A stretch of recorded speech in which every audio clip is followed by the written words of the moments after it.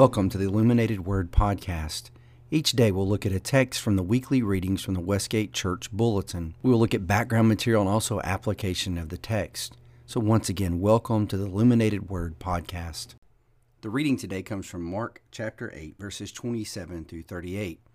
This is Mark's version of what's called the Good Confession, where Peter confesses the identity of Jesus.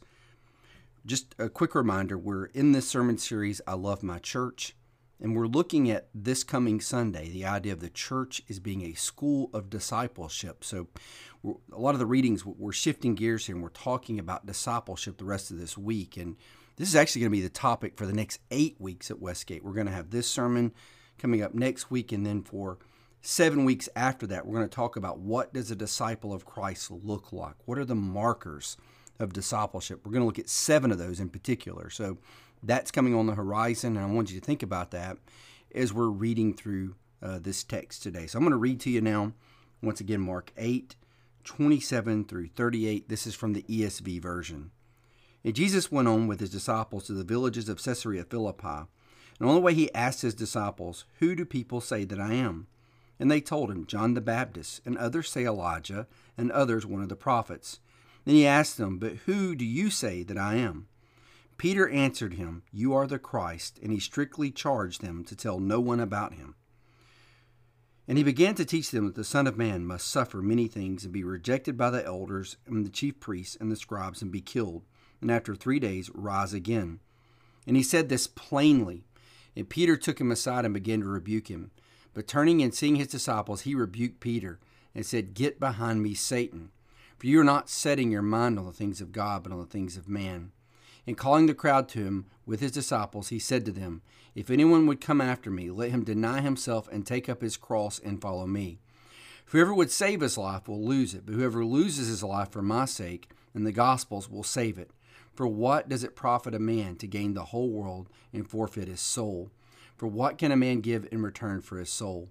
For whoever is ashamed of me and of my words in this adulterous and sinful generation, of him will the Son of Man also be ashamed when he comes in the glory of his Father with the holy angels."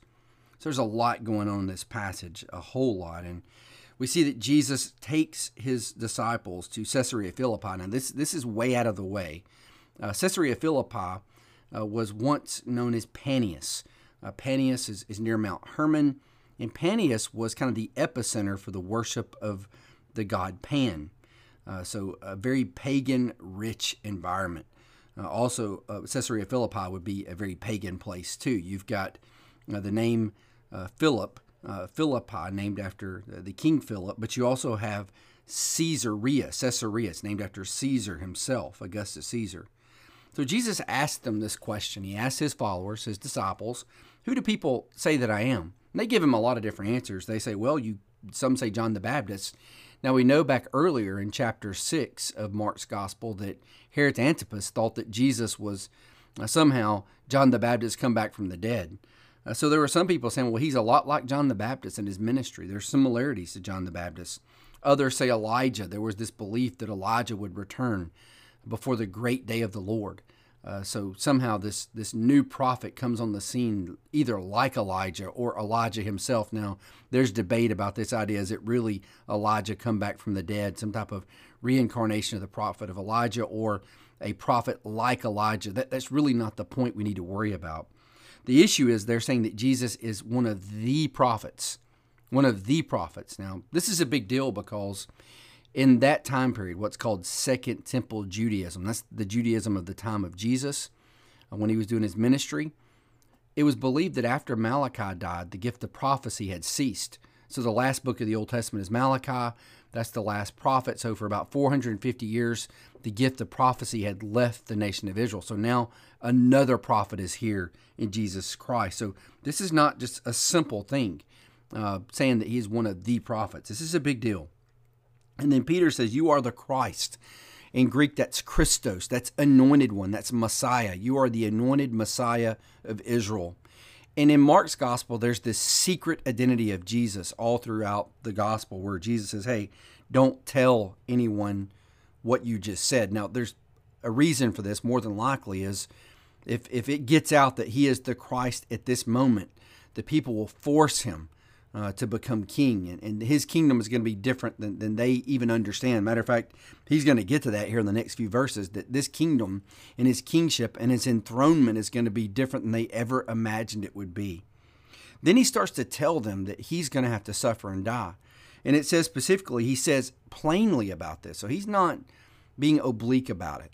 You know, a lot of times when we teach in the parables, there would be some mystery as to the meaning of the parables. But it says here, he plainly says he is going to have to suffer and die. He will be rejected. And this is not something they're going to understand.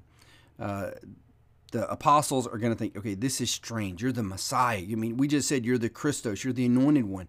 What do you mean you're going to suffer and you're going to die? And then when Peter tries to rebuke Jesus and say, okay, you don't need to do this, Lord. What are you talking about? Jesus rebukes Peter and calls him Satan. And the whole point of that is the cross is so central to the mission of Jesus. The cross is so important to his identity that anyone that would try to take the cross away from Christ, or the cross away from discipleship, or the cross away from how to follow Jesus, that is satanic. That's actually from Satan. So that's something we need to think about, because that's really important when you consider our walk with Christ. Because the very next thing he says, he calls the crowds up and says, listen, if you're going to follow me, you're going to take up your cross and follow me. Now, you've got to go back to that time. You got to think this is before Jesus dies on the cross. This is before he will be resurrected. So these people are thinking, what is he talking about? Take up your cross. I mean, the cross is an instrument of shame. It's horrible. Matter of fact, in Roman popular society, you didn't talk about crucifixion. It was considered to be off limits. It was so horrible and so awful, you didn't talk about it. So Jesus is telling them, you know, hey, if you want to be my follower, you're going to have to take up a cross and follow me. And that's not going to help your numbers with your evangelistic campaign too much when you tell people, hey, join this movement and you're going to carry around an instrument of execution that is an instrument of shame that was reserved for slaves and people that rebelled against Rome. Even a Roman citizen was not able to, you couldn't crucify a Roman citizen. So then he gets to this, whoever would save his life will lose it. But whoever loses his life for my sake in the Gospels will save it. And then he talks about losing your soul, gaining the world and losing your soul. Now, this is hard for us to kind of parse out what he's saying.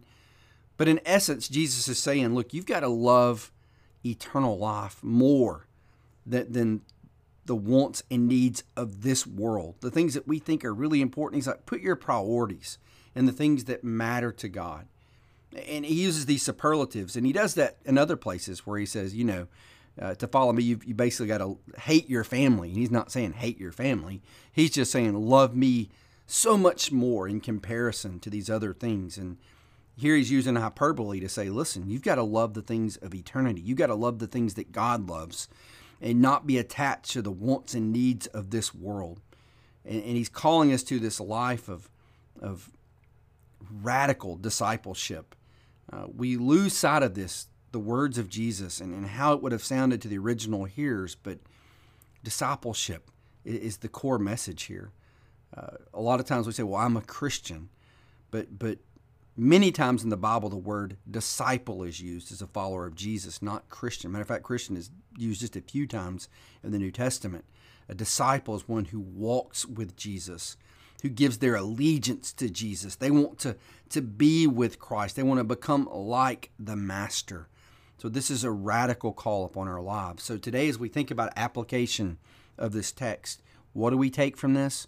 Well, we take from the text the identity of Christ. He is the anointed one. He is the Messiah. He is the promised one. But in the mission of Christ, the cross is central.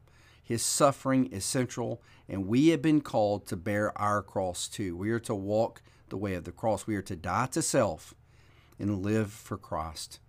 So I hope this has helped you today in your walk with Jesus. I hope these readings are helping you grow in your faith.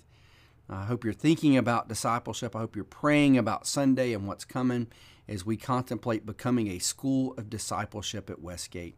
Hope you have a great day. Hope to see you again tomorrow.